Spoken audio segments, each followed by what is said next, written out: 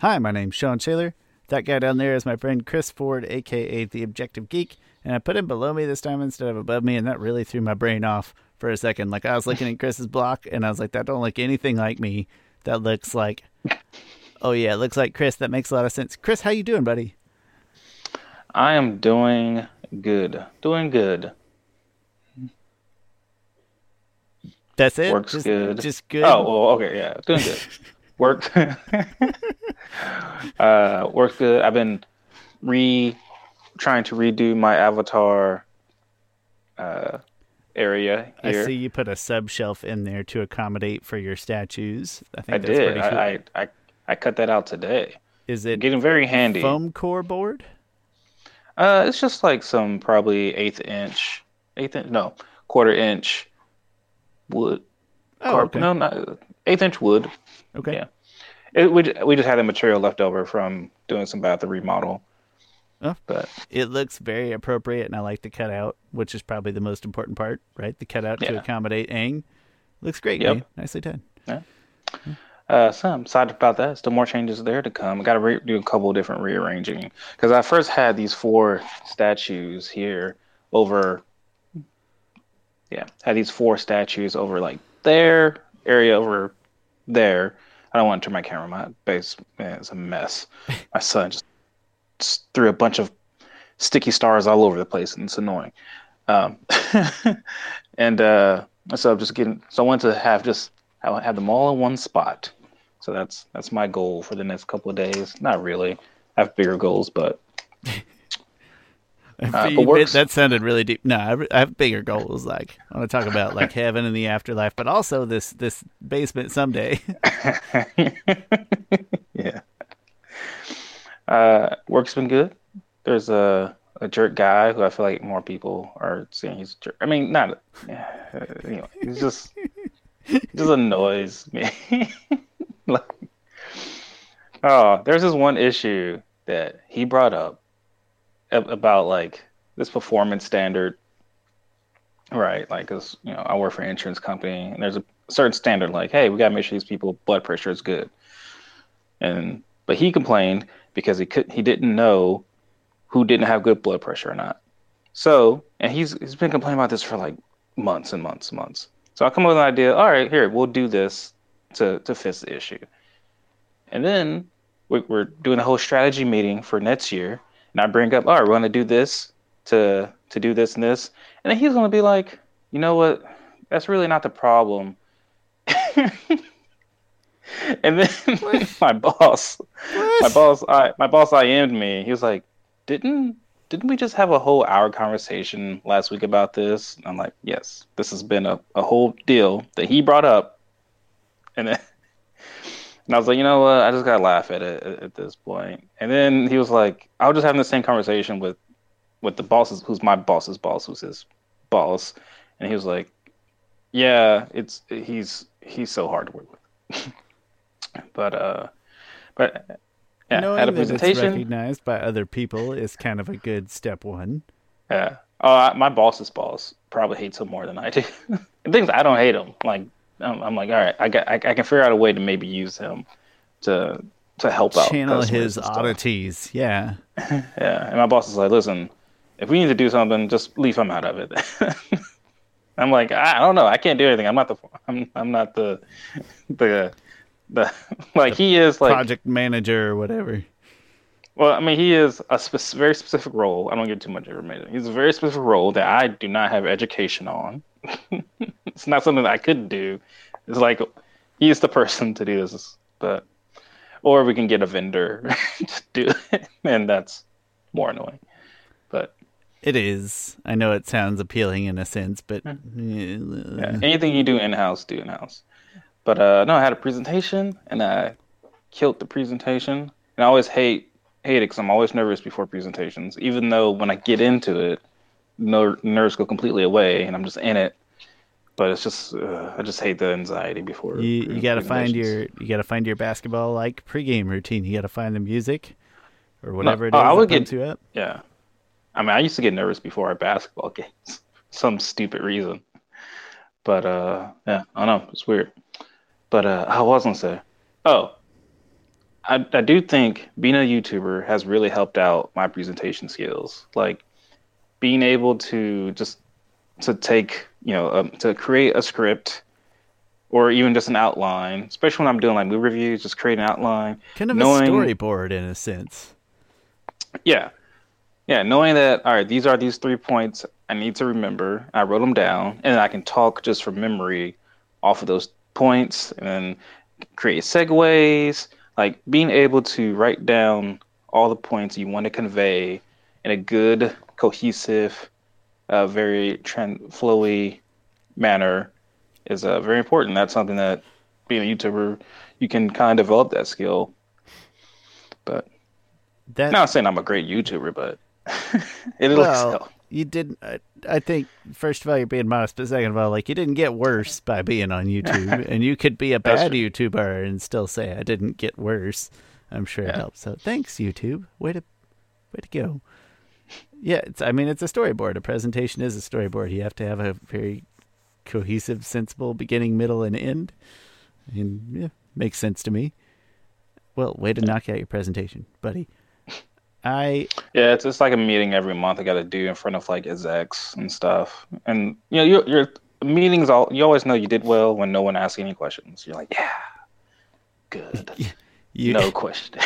That's because you're intimidating, Chris. Yeah. You Thing is, you know how people are you went too in those things strong. like people are always like, and does anyone have any questions? I don't want to ask that. I just want to end it. But I do because that's what you do. Right. You gotta ask people, do they have any No, you questions? gotta, Chris. You gotta amp up your questions game. You gotta say, "What questions do you have?" Yeah, you put the Oh, pressure on. that's ballsy, Sean. You put the Like pressure. You put the it's pressure. one No, thing. it's a tried and true sales tactic because it's an open-ended No, question instead of a close. I You put the pressure on them, Chris. there's a lot of that.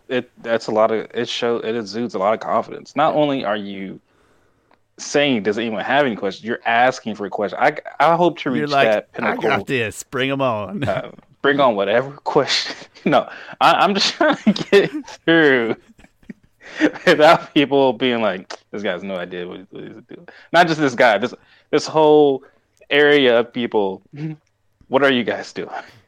But I end like every meeting or anything that I even kind of lead where I have the opportunity to do that. Like I would, what questions do you have? Nobody ever that have any I, questions because nobody ever listens to me, and that's probably fine. I mean, true. The thing is, if they had a question, they would ask it. But you sound more confident by saying, what questions Yeah. do you have? Yeah, not just do you. There's a difference between do you have any questions on what questions do you have. The thing is, you'll probably get the same amount of questions no matter what. I think so. Yeah, it's very much just a perception thing. Like, oh, you see the balls on that guy.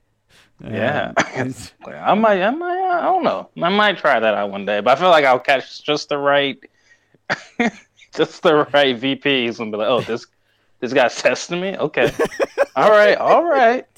I don't think the VP is going to be like a little too confident for my taste. Let's take this guy down a notch. Let's go make him work in the But mailroom or something. I yeah, don't know what that sounds. Now I'm being mean to mailroom people. I'm sorry, I didn't mean that. Chris, unusual question to take you with here, but I was thinking about this the other day, and I don't like winter because I just hide inside and I play video games and I watch movies. And I was like, Sean, it's a stupid reason to not like winter and a really good reason to like winter.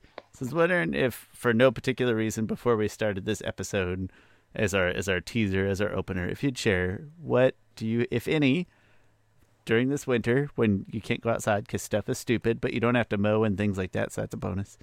What are your hobby binging things? Your TV shows, your video games, your hobby things that you're gonna binge, like over the slow holiday season when you can't do other stuff. honestly, Sean, my life doesn't really change that much depending on the seasons.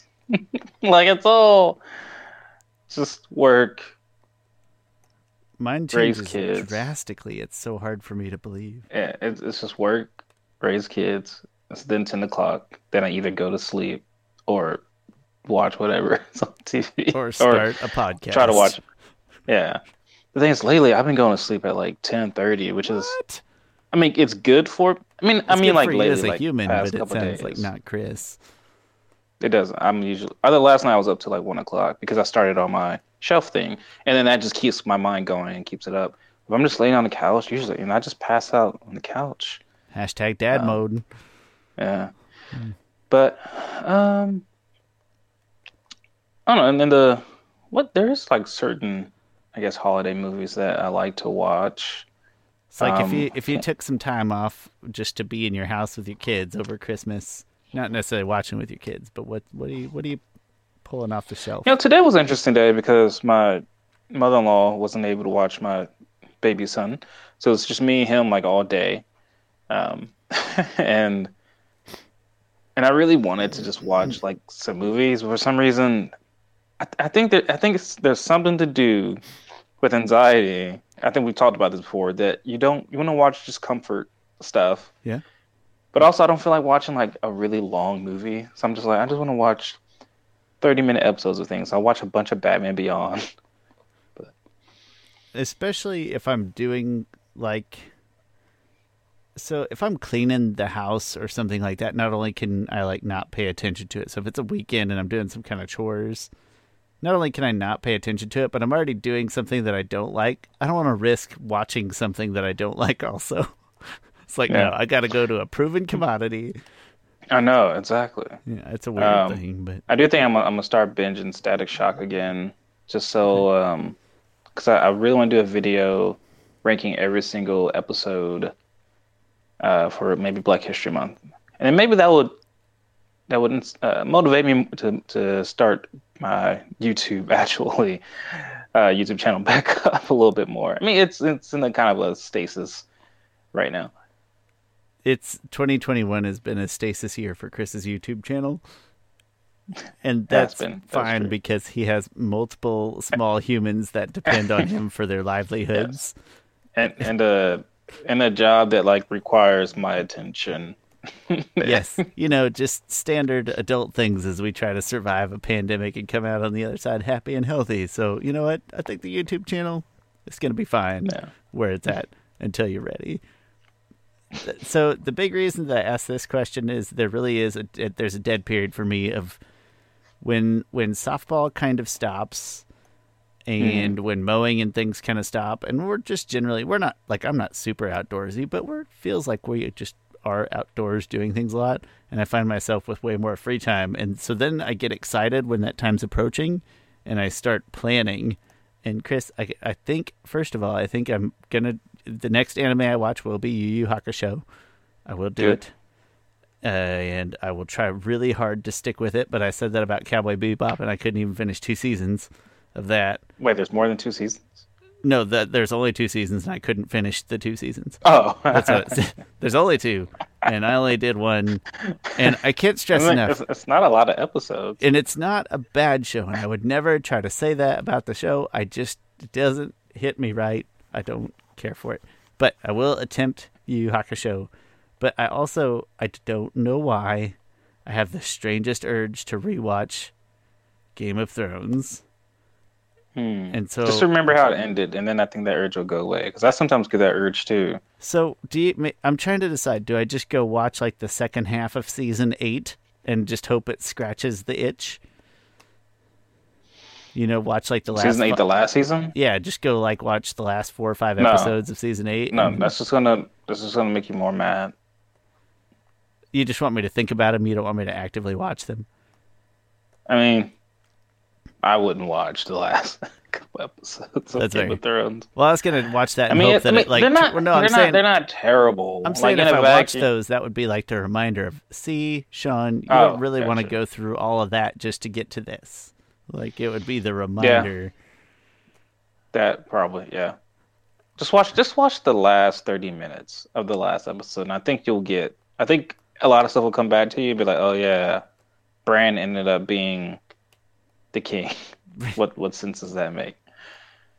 But Because stories, Chris, somehow he make has it the get, best. He has the tells best good story of all. stories. Because you know how people who tell good stories like make good world leaders and stuff like that. It's great. But no, I've had a strange itch. And so, all right, well, you've got me thinking about that. But then the other thing, and this is so weird, so you got to hear me out, is I have this really weird itch to go back and rewatch like the Sam Raimi, Xena, Warrior Princess, and Hercules TV series. That's a very strange itch. It's very strange, and I think it's just because that was like, when you don't have a lot of channels in childhood and you're flipping through on Sunday afternoon. I know, Sean. I used to love watching Hercules and Xena and Star Trek: The Next Generation. Yeah, you hit UPN and they happen to be on, and you just let it sit there, and then it kind of grows on over Star time. Trek: Next Generation will come on right after Arsenio Hall, which was cool. Or maybe Arsenio Hall came on after Star Trek. They were right. I remember them very much. I think, as I said, I do think you've got it flip flopped. It's funny. I just watched one of my favorite Arsenio Hall clips of all time the other day. He had Jason on, like Jason from Friday the 13th, but he was actually like acting like Jason. Like he was just silent. He wasn't saying things. Like it wasn't the actor for Jason. It just was Jason, and that cracked me up. And I remember enjoying that very thoroughly when I saw it. And I saw it as a child. It was already a rerun because it was well before my like conscious memory would have kicked in. But yeah. It's a great one. But no, I've got a really strange itch. So there's just something of, like a high fantasy itch of some type that I have, and I need to scratch it somehow. So just watch The Dragon Prince, I guess. That's it's fair. I mean, I think we're due. It totally scratches that itch. I think we're due for Dragon Prince in late November, allegedly, or something, right? I have no idea. I'll Google it on my phone when we're chatting or something, but I feel like it was in November or something. So yeah, if you have suggestions. And then I also, the Grand Theft Auto 3 Vice City and San Andreas trilogy is coming out. I saw that. And that was a perfect, so I got my PS2 in 2004, so it's already 4 years old because I never do anything on time. And I went straight from an NES in my house because we didn't really do video games. We had an NES. And so then we jumped straight from an NES to a PS2. And if you know what video games are, you know that's a pretty extreme jump. And then like one of the first games, like I was old enough that playing GTA made me feel rebellious. Like my mom doesn't know I'm playing GTA, which is the perfect age for playing GTA, if you're being honest. And so I felt like I was not old enough to be playing it, but it made me feel cool at that time. And now I'm a grown-ass man trying to play these games on a Nintendo Switch console that I'm too old to own and enjoy as much as I do. And there's a weird reverse psychology to that I really love. So those are going to come out. I never played any of the Grand Theft Auto games. There's one or two that I would say are just genuinely good drama type. Like San Andreas is just a great action game. It's like a great story with Samuel L. Jackson in it, and that's awesome. And a couple other high end, and then like 4 is very cinematic, and then like 5 and Vice City are just more of like the stupid, insane violence and stuff, but they're very well done. So I don't know, but I always thought I was really cool and rebellious. So some of my earliest PS2 memories was playing 3, and so I will buy those, and I'll binge play those, and I'm very excited. I will buy those day one, Chris, and I don't know when the last time I've cared enough about a game to buy it day one. Not many. I can think of none off the top of my head. I pre-ordered a couple of Dragon Quest games on the 3DS. That's all I can think of. So, anyway, I like thinking ahead about these things I'm going to do because my life changes drastically in the winter because I don't leave the house. But now I currently don't leave the house. Anyway, Chris. All right, we've been talking for a while now. 20-minute mark. we need to put a bookmark in this one. We got to bookmark this one. Chris, let's talk about Book 3, Change in the Legend of Korra. It's chapter 11. This one's called The Ultimatum. The ultimate. I'm thinking about Community. When Choi says I'm giving you an ultimatum, you either give me. Wait, what do you say? Stop it. He says, I'm going to give you an ultimatum. I'm either going to take all the tomato or you're going to give me all the tomato. Something like that. I don't remember how it goes. But something in that order.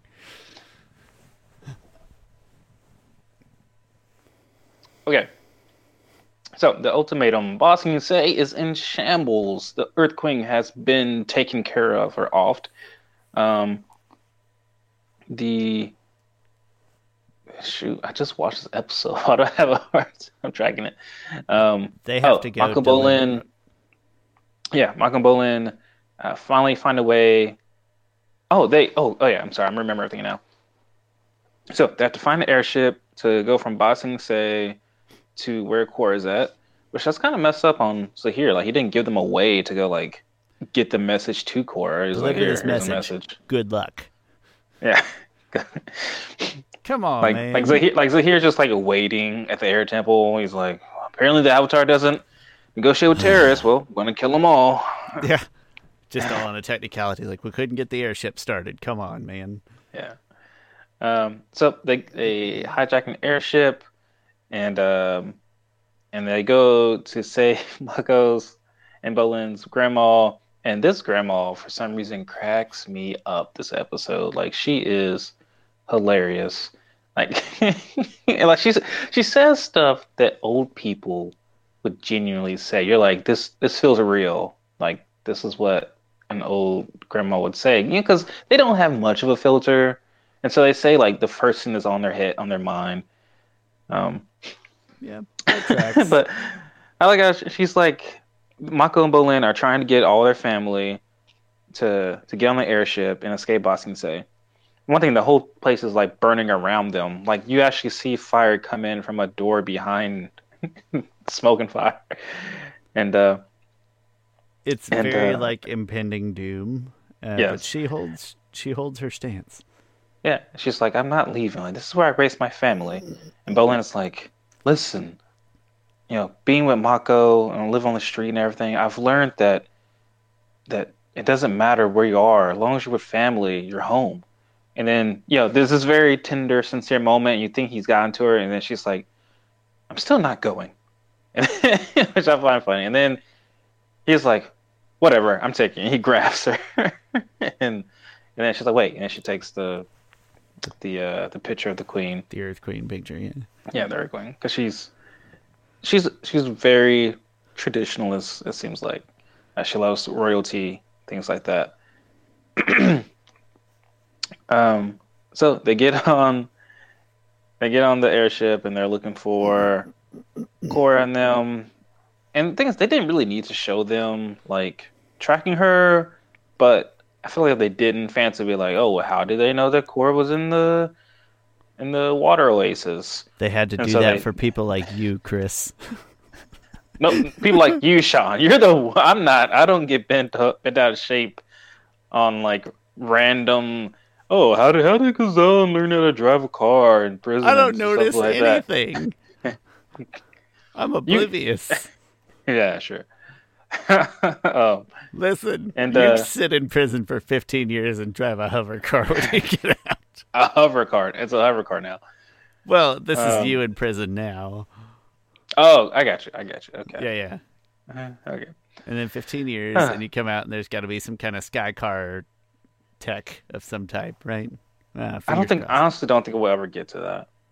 I honestly don't think we'll get to flying cars. We would be more likely just to like work from home in more mass quantities and stop traveling altogether before we get to like legal sky cars. Yeah. I can agree with that. Like you know how hard it would be. It's hard enough in the United States to manage traffic. Like and we live in a fairly two-dimensional traffic. So now you're talking 3 dimensions. Imagine trying to get on to merge onto a highway up. You have to look not only up that way, but up behind you. It would never a highway, pun intended. Oh yeah, that's kind of funny. But yeah, I don't think we'll ever have flying cars. Like it's like it would be just for no reason. I don't pick up on details, so I refuse to be thrown under this bus. Like I can definitely see us going to driverless cars. I mean, we're already there, but I can see it becoming a mass thing just because safety reasons and things like that. Even though like they have accidents, but their percent of accidents is far lower than human. Than us being in charge of ourselves. Yeah, that sounds like humanity. Yeah. But like in iRobot, I remember there was that scene where Will Smith's like, "Oh, I'm gonna drive now," and the lady's like, "What? You're gonna drive?" And then at one point he's like, he gets on a motorcycle. She's like, "There's gas in this?" Like, I can see us getting to that point. I haven't seen that movie in ages. Probably not It's since. just I loved it when I first saw it, and since that I've seen it, it's been fairly decent, good rewatch. It's a good watch. I'll go back. Okay, So they track Korra for reasons of yeah. So they detailed check Korra, Avatar watchers. yeah, and then uh, Bolin sees Zuko, and he's all of us. He's like, This is Fire Lord Zuko." Like, Like to his face. and I kind of want Zuko to be like, "How did you know it was me?" And then Bolin not wanting to be rude, not knowing what to say, but like, guys, he knows like not that many people have a very distinct scar over their left eye. That would have been primo. Oh, oh. Yeah, Excuse me. That would have been like primo comedy. Absolutely. yeah. Uh, so and then I love when when Bolin introduces when Mako introduces one thing, the grandma goes straight up to Asami and she's like, "Oh, you must be the Avatar that Mako told me so much about. You're very pretty."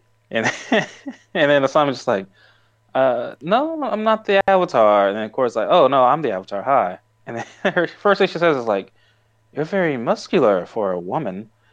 And then it's just But then like she that's the type saves of it. thing. She salvages it.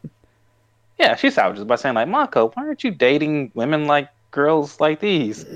And then it's so hilarious, like just They all look. not They all look hilarious for a moment. yeah. Like that is something the old person says. Like I just love Yeah. this old lady, and No, I it's like can. That's she's my grandma right yeah, there. We're just talking about my grandma. yeah, like something about grandmas.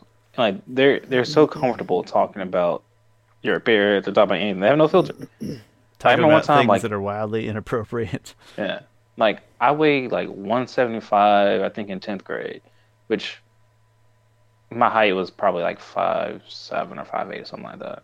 The thing is, I was in fairly decent shape. I don't remember. I remember being in fairly decent shape. But my grandma asked me how much I weighed. I was like, "Oh, like 175." And she looked at, she had this like very discerning voice. She was just like, "That's too much. That's too much." She's brutally And then honest because she cares. like I found it hilarious, and my mom was right there. This is my dad's mom, but my mom's right there, and she was kind of laughing.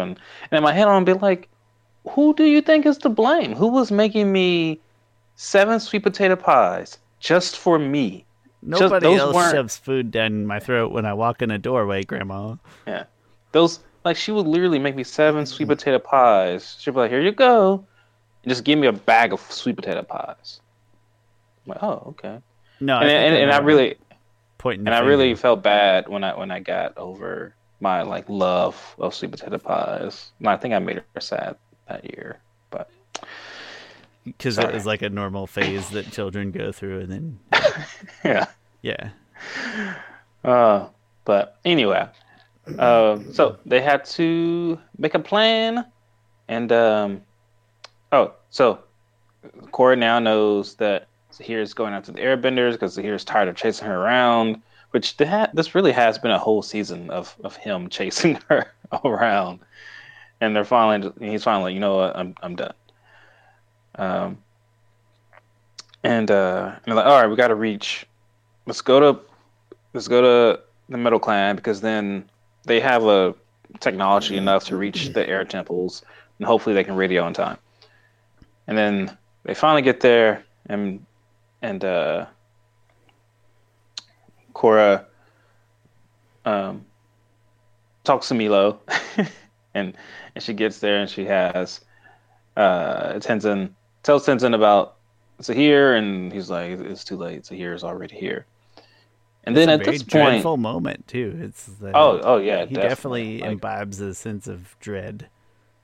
yeah, like only four people. Like there's only like four benders to worry about on that ship, but he knows the threat that they face. So Zahir's ultimatum is Korra gives herself up for the airbenders, and and she's struggling with this and everything. And then she's like, I don't. Man, she talks about like man, like I wish, you know, since Wan, no Avatar has had to tackle on like all these issues without having their past lives. Like I wish I had Aang to talk to. And then she's like, well, actually, she she first tries to track down Zook, not Zuko, Zahir in the spirit world to maybe stall him or anything like that. So I like that they are going through all the possible plans that they could kind of go through. But then she runs into Iroh, and which is just I just love Iroh in this role of being an Avatar mentor, being like a spirit guide for all the avatars to come. Like Iroh is, I think, without a doubt, the best character in the series. I Yeah, I'm pretty firm in that assessment. I have no qualm with that, and I have no qualm with the idea that he is trying his best to be a substitute for all of the past lives that the previous avatars got to access. Yeah, He's doing what he can. yeah. And then he's like, you might want to talk to Zuko. Like, he's one of the closest people to he was one of the closest people to Aang. Maybe he'll tell you what he feels. It's like they had a rocky relationship to start off with, which I just love whenever we talk about how things used to be. Um, They always say it with such a pleasant tone, yeah, like I imagine them doing like a Family Guy flashback, right?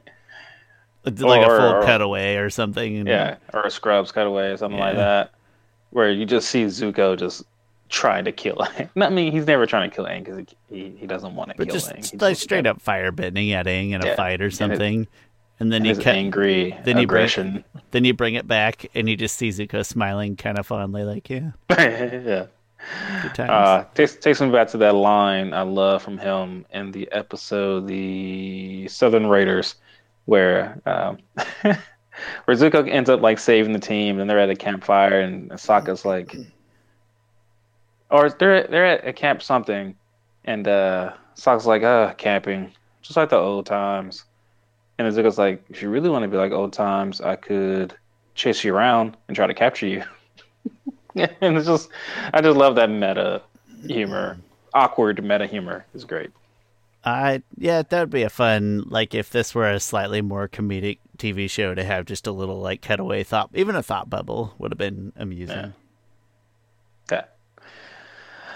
So she talks to Iroh, love having Iroh around, and then she goes talks to Zuko, and Zuko's like, I gotta go protect my daughter because this Zahir is trying to kill leaders of states. Like, I gotta protect my daughter. And then she asked Zuko for his advice about like what would Aang do, and then he pretty much told her like Aang would do anything necessary to make his dream a reality or bring back the air nomads. Like he will be beside himself with joy with what you've done, which I feel like oftentimes in the show, I feel like characters say things. I feel like fans, some Korra haters should just like re-listen to. Like Korra has done so much. Let's see here, and then Korra is when she talks to Zuko, which I really love. After she gets advice from him, she was like, "Your uncle is right. Like you were really good to talk to." He was like, "You've spoken to my uncle?" And she was like, "Yeah, twice now, actually." And he still has this really shocked look on his face because Iroh wasn't like, "Hey, Zuko, when I die, like I won't be like dead. I won't be like dead to the point that I've reincarnated in someone else. Like I'll just ascend and go to the spirit world." Like I Iroh probably imagine wasn't that sure. Zuko's understanding of the spirit world probably isn't super thorough. Yeah. And also that type of spiritual enlightenment to a point to where you can break your own reincarnation cycle. And also I'm speaking in terms of that I think are fairly factual, but proven.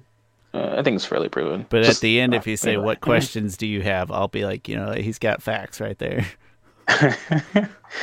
um, that the Iroh was like spiritual enough that he could, reach nirvana, reach spiritual enlightenment, that he could ascend and become a spirit.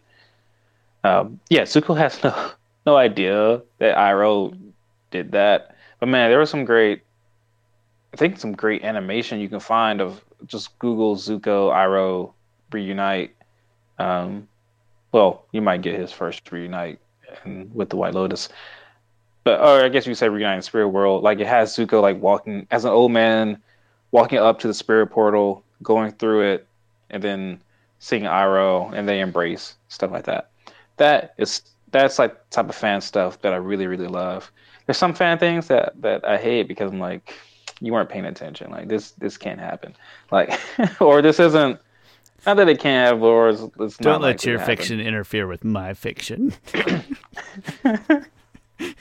Well, no, I seen a video one time of like when Aang died, like he or no when Katara actually dies, and it shows like Aang's spirit like reaching up and grabbing Katara's spirit. I'm like, that's not how this works. Like when you die, you don't become a spirit. The spirit world isn't heaven. Like it's not the afterlife. It can be for very specific people like Iroh. Strange heaven. Yeah. Like that would be a weird heaven to aspire to. I don't know. Yeah. But anyhow. So that's pretty much Korra's part in it. Then on the flip side of it, the Airbenders, the new Air Nation, is trapped by the Red Lotus, and they got them all gathered up. And I do love how Zahir, when he meets Tenzin, he's like, it's an honor to meet a real airbending master. Like, he is genuine in his love of airbending culture, which I find that aspect in the villain to be really interesting. He's sort of starting to become almost a religious fanatic, especially in the Nets episode. I feel like it comes off more like that, where he's just like holding on to the charm, and we'll get to that episode later. But no, this time around, I started thinking of him as sort of he's definitely a fanatic in some sense, fanatic of chaos.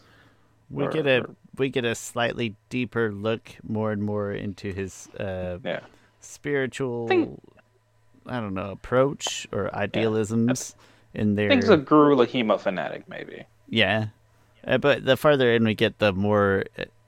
What was the word we used the other day for talking about not microaggressions in this case, but it'd be like little micro demonstrations of fanaticism. Yeah. More and more present as we go along. Yeah. So then, Zahir tells him, he's like, I'm tired of chasing the Avatar, like she's gonna come to me. And then Tenzin's like, so you didn't use us as leverage? He's like, yes. And Tenzin's like, he says something to the extent of over my dead body. I don't know if that's what I don't think that's what he said. Gosh, what does he say? Something about I'm going to have a say in that, or whether or not it reflects the over my dead body statement, but yeah. So then he freaking just starts fighting all three of them, which is bonkers. Like this is Tenzin. Not like, I love it when characters you think they react a way that the aggressor didn't expect them to react. Like Zahir expected Tenzin to fold, but Tenzin wasn't folding. Like I love it when like someone's holding someone hostage, right? And when someone's holding someone hostage, you're supposed to be like, all right, I'll do whatever you say. But honestly, maybe, and not in real life. I don't want to tell you what happens in real life, because I don't know what happened in real life when someone takes someone hostage. But oftentimes in fictional, it's like, all right, they're probably going to be hurt anyway, so you might as well try to save them. All right. And so Tenzin he's not going to put it in the hands of them. He's not going to trust them to do what they say also he's not going to trust them because he knows that they have nefarious goals. Anyhow, so he's going to do what he can do to fight back. Like you might very well cost your life either way, so why not make it worthwhile? Yeah. Spend it wisely. These are random things I think about. Like, all right, if I'm in a movie theater, someone has a gun. When fight or flight kicks in. Like, all right, if I'm close to the exit, then I'm going to flight. But if he's right there, then I guess I gotta fight. If like, he's right there and there's a lot of people in between you and the exits, like, all right, well, if I'm gonna get shot anyway, I at least want to make the news, you know? Yeah, like maybe I can knock the gun out of his hand, and then that will help me run farther. Serpentine, Chris, serpentine. Yeah. Exactly, yeah, always. Like, don't be that stupid Rickon, I think that's his name, off of Game of Thrones, bad Game of Thrones. When Ramsay Bolton, remember when he one of the young he runs straight, yeah. He's just running straight. No, you got a serpentine. Ramsay Bolton is just like... The shortest distance between any 2 points is a straight line. Yeah, like zigzag guy. Absolutely, absolutely. Yeah. And this has been Safety with Chris and Sean. Neither one of us knows martial arts, but we're willing to try. Yeah, I'm willing to put a person in. I think about these things. Like, if there was some type of situation that I had to fight someone, or maybe like someone's shooting and like their back is turned towards me. Like, I think I could do a good headlock and just choke them out. Granted, I don't know what type of pressure to apply between choking someone out cold and just killing them. Yeah, and so I'll probably just end up killing them. Maybe, I wouldn't be worried. If you get the front of their throat, like in your elbow or whatever, and you get it locked, like it's really hard for somebody to break you from that grip. It's like, all right, I'm not a capable fighter, but if you give me your back for a second, just put them in a full Nelson. Yeah, it's like I might accidentally murder you, but it would be with the intention of just knocking you out. I don't know. And I would probably just keep squeezing until. Right, because what if they're playing possum? I don't know. Exactly. No, I don't. I'm not gonna. Oh, I think he's knocked out. Nah, let's just make sure. I'm just gonna keep hanging on here while y'all run away, and then. Yeah. People come in. I think he's dead. I'm not taking that chance, guy. You've been sitting here for 5 minutes. Listen, Houdini can hold his breath for like 10. You gotta do I don't know. The WWF thing. Yeah. Oh! All right, then they get up. Yeah, see? I told you. I should have killed him. I told you. Now we're dead. Anyway. Okay. Tenzin puts out an incredible fight, and his first shot is incredible. His first shot takes them all three out. I feel like it. Yeah, I feel like it should have been more impactful to them. Like they all recovered way too fast from that, in my opinion. I mean, I think everybody recovered. I mean, I don't think it matters who you hit with that. Like, it's the Avatar universe. One gust wind against a wall is not going to knock anybody out. It makes me pretty sad. And then he's like, Tenzin, Kaya, help me fend them off. Like, and then everyone else get out of here. Get to the bison. And like this team he put together, I guess really just at this point, Tenzin is making the smartest decision he can. Like, Bumi probably isn't the best, but also he can't put his students in harm's way. Like, also if you think about it, like these three, this is the first time I actually think about it. These three are the kids of Aang and Katara, but in this case, I want to talk about Aang specifically because they are defending the Air Temple. They're defending the Air Nation. Like, this is really actually would. This is actually really great storytelling. Like, they are defending Aang's legacy here. It's them three versus the Red Lotus, which I think makes it even better. I don't know why I'm just now thinking about this, but yeah, great stuff there. So Kaya faces off against Pali, and Bumi somehow faces off against Kazan. I really do wish Bumi was a little bit more tactful. Because I'm just like, how is he getting away from like he must just be the luckiest person I want this Boomy guy's to a be a lava bender. little more helpful in a Yeah. strategic, tangible way. Like I want him to be more of that. Like You I don't want have to him be to a bender. be, You just have to be better. but I want there to be reasoning behind why he's so good at doing these at being elusive and things like that. Like I almost want him to be sort of like Drunken Master. Have you seen like sort of martial arts things like that, right? Oh, Chris, my D&D character is a drunken master. I am well versed. Oh, okay, good. He Where is like startlingly fortunate. where there's sort of this sort of like flow type of deal where you're so loose that you're just more elusive. And so I That wish he sort of had a little bit of that skill anything, and they anything. made it like known like, oh, this is why he's like one of the best. Like he's crazy. Like and you keep that craziness. Like I don't care if the end results are the same. Um Just but just give me kind of a reason give on it a why foundation of instead of how it's just happening. yes, yeah. Instead it just comes off as pretty dumb luck. My That drunken he's master. able to elude this lava bender. My drunken master in D&D is my favorite thing is that if I have two monsters that like I'm stuck in between or like they're both adjacent to me, and if one of them attacks me and misses me, I can redirect its attack to hit the other thing, and it's called tipsy sway. As if you like, yeah, you just like Mm. sway it out of the way on accident, and then it hits the other thing, and it makes me chuckle every time. Yeah. We would buy. I would buy that from Boomy.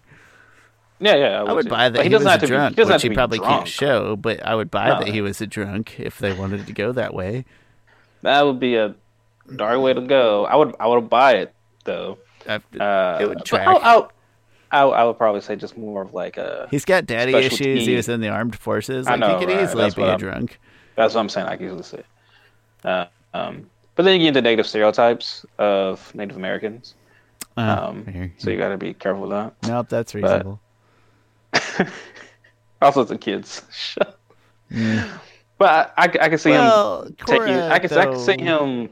Yeah, you could I get can away see with him it at Cora taking more than. some type of special tea.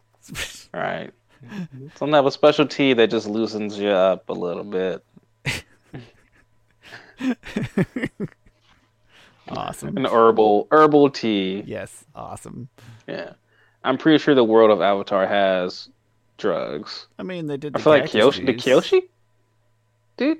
I don't remember Kyoshi. It's been too long, but I mean, they drink cactus juice. Yeah, they got caffeine. Yeah. Cactus juice. I mean, I'm sure they got something that can take you on a If human spiritual history has shown oasis. us anything, it's that people will find stuff that messes your head up, and we That's will true, put it yeah. in our mouths. Oh, yeah. Let's just say cactus juice. Yep. Cactus Just juice. he's drunken master from cactus juice. He I like it. spent a little too much time in the desert. Oh, he learned it from Sokka. Learned it from Sokka. Boom. See, cactus juice. Sokka's like, hey, this is actually surprisingly fun. You should try it when Yes. your dad's not around. And he's like, my dad's never around me. And then he drinks the cactus juice.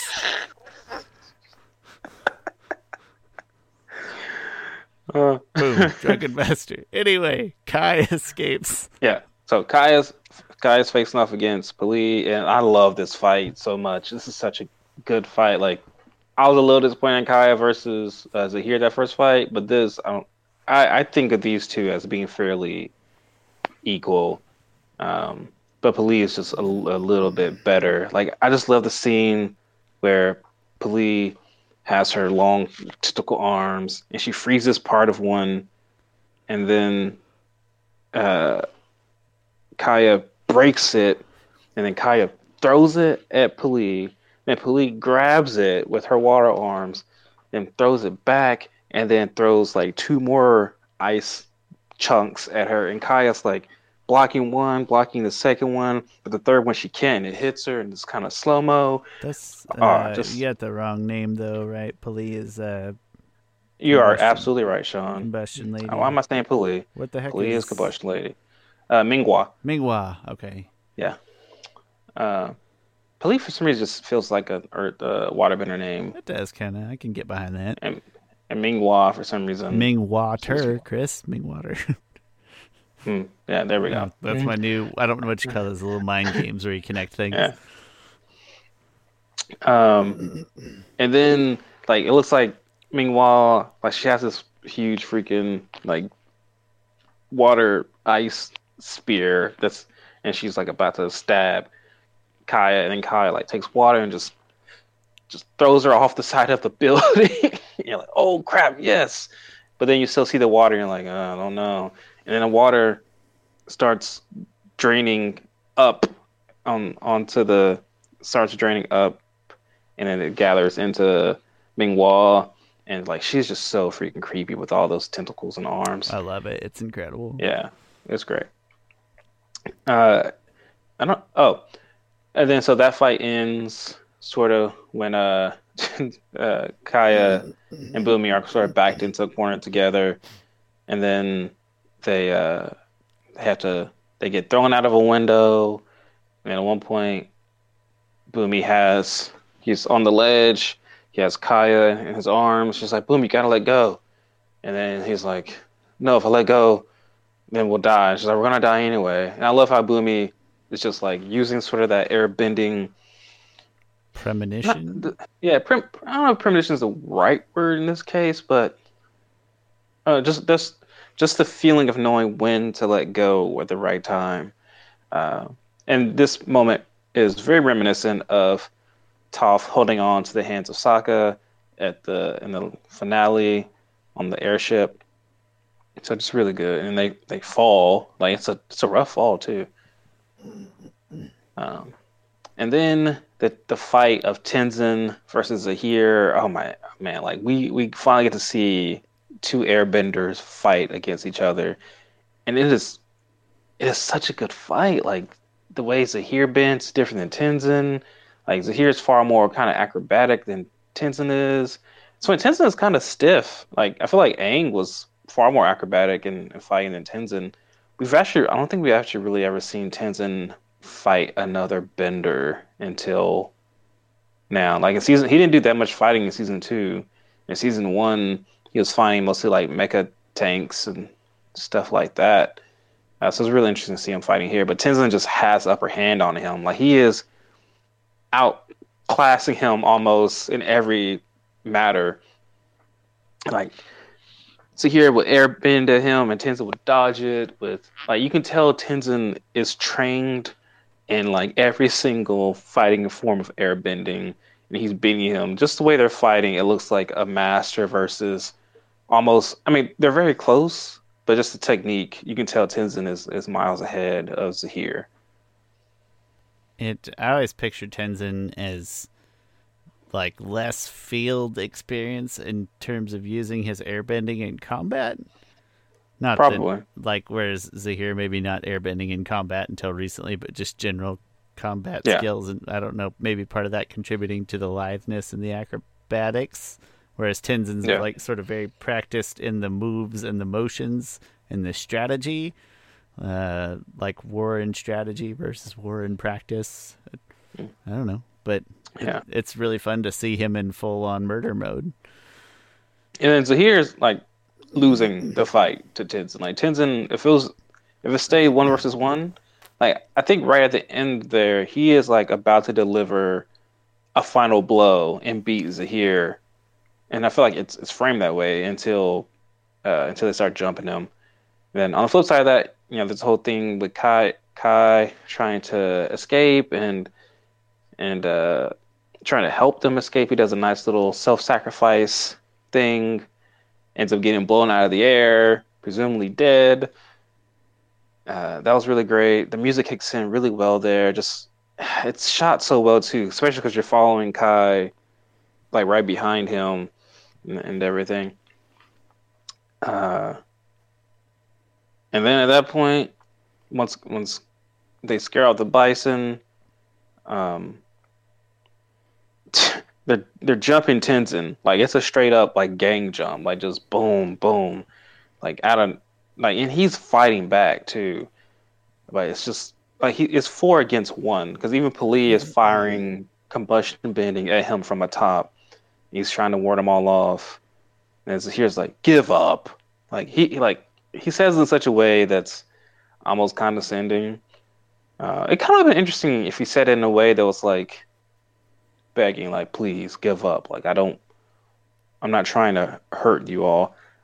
I wouldn't have liked that. I like how it is, but it just would have been kind of an interesting take if it was more of a plea to him to give up. The give up, as he says it, feels a little out of place for Zahir, but not agree. Just not even a nitpick as much as a thought. Yeah.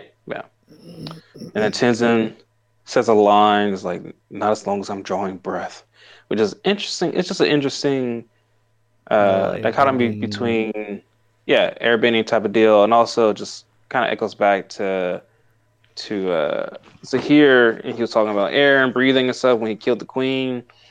Like, just kind of how the same ideology can be morphed. And I might be stretching this right here, but just the two things are reminiscent of each other. No, I think it's a nice tie or a nice like parallel, whether intentional or not. And then, like he says, like, not as long as I'm drawing breath, and then like boom, they just keep beating the crap out of Tenzin. And then in the commentary, Brian Bright said that like they had to reshoot this or re-edit it some way because the camera pans away from the action. That way it leaves you in the dark on like what happened. But previously it just lasted like a second or two longer. And he was like, it was just looking pretty brutal. Like Tenzin would just continue to get the crap beat out of him. We had to edit it down a little bit. That was probably a good choice. Yeah. We get the picture. We didn't need the extra 2 seconds. Yeah. And also you still hear the elements being bent against him in his moans also, which just goes to your imagination. And you're left wondering like, did Tenzin die? Which I don't think I was ever in doubt, but still good directing that still kind of puts that thought in your head. To leave it but as a possibility, like even if we are pretty sure, but you don't know for sure until you see him next. Like I don't think any show has ever left on a cliffhanger that someone might die and they actually did die. Because that's not even a cliffhanger anymore. Then it was just that. Yeah, because that's not even like optimum storytelling. Because when someone dies or something, you want to see people's reactions to them dying. You don't want to break up that flow, that effect. Yeah, I mean, I could be wrong. I feel like I think you're like if you're gonna go through the trouble of having somebody die, it needs to have some impact like then and there in that specific part of the story, not on next week's episode. Yeah. No, I think that's a fair statement. And then we find out that Kai is fine, and he's been on this little baby bison. And that's pretty much the episode. Good, because I'm wicked tired. Yeah, but we spent 20 minutes talking about nothing. And I loved it. Let's do some ratings. All right. So, audiovisual 9.5. Those fights at the end were just, oh man, they were just so good. The choreography was just so good. Seeing Airbender versus Airbender, so good. The music, Jeremy Zuckerman, just knocking out of the park. You can tell he's doing a couple different things here. Really good stuff. 9.5. Story, 9.5. Also, like this is it's peak core to me. Well, not really because that's a lie. Because we'll see a couple episodes coming up. Peak core to this point. Yeah. Just with the way the story is going, just the way that there's so much thoughts about sacrifice and things. You see Korra able to come to the conclusion that she'll sacrifice herself, and Tenzin feeling like he'll sacrifice himself. So much good character work done here, and the story just really going. Memorable. Gave it a 9.5. Oh yeah, I did give it 9.5 also. Okay. Grandma, memorable as heck. Love that grandma. But this was a really good episode. Like this feels like the first part of the 3-part finale. And it's interesting in watching commentary. Brian and Michael's like, when did we start doing this like 2-part finale deal to each season, or even 3-part in this case? And then Michael's like, I don't know. It seems like we just we just do a season opener and then boom, we're here. Like 2 episodes and then a 10-episode finale. Yeah. Major climax point. Yeah. So if you can do the math at home, that weighted average is a 9.5. Very similar ratings this go round. I did audiovisual 9.5, probably one of my favorite overall looking, sounding episodes. A lot of fun things. Really not sure why I didn't give it a 10. I'm sure I had a reason whenever I did that, but it's great. Story, just teeny tiny little nitpicks. There's like I was pretty upset that Tenzin's hit didn't do a little more damage to them, and it was all minor things, but just a handful of I'm just very minor nitpicks. Again, I'm probably being too picky, and I think part of that is spawned by knowing what comes next. Right? It feels like I don't want to like overshoot these episodes and then get to the next episode and not have anywhere else left to go for them. But anyway, it's a great story and it's super duper memorable. The fight is memorable. Grandma's memorable. Even them stealing the airship is memorable. We didn't even spend much time talking about it, but it's pretty. There's some good comedy and clever things going on in there too. So, it's a good episode. I'm gonna say the absolute worst things I could say would be meaningless nitpicks. So 9.2, and that brings us to, I think it was actually a 9.3. I think I rounded wrong in my head, but 9.3, 9.4. Either way, it's a really great episode. Yeah. And Ming-Hua with those creepy water arm. It gets creepier in the next episode. Yeah, Ming-Octopus. Like she does something like the creepiest thing in the next episode. Yeah, when she's using water as like a solid state grip, so not ice but water as like a solid state grip. And it's not that I can't believe that that's tangible, because if you've ever been hit by like water, or you belly flop into a pool, you're like, all right, it's liquid, but it's got like a solid state effect in the right circumstances. And it's such a specific element of control that she has over this to use it like solid arms that are also liquid. And that's it's mostly creepy, and she's a great creepy character. Big fan. She's definitely, I think, it's funny because Gazan's lava bending is probably more threatening than, and also I feel like even Poli's combustion bending is more threatening. But for some reason, like I am more threatened by Ming-Hua, definitely. I think Ming-Hua's is more versatile than either. Like Poli is always going to have a little bit of a reload time. It's not much, but there is like a reload time, and it's not like a spray. It's not a machine gun. Lava bending, not like the fastest.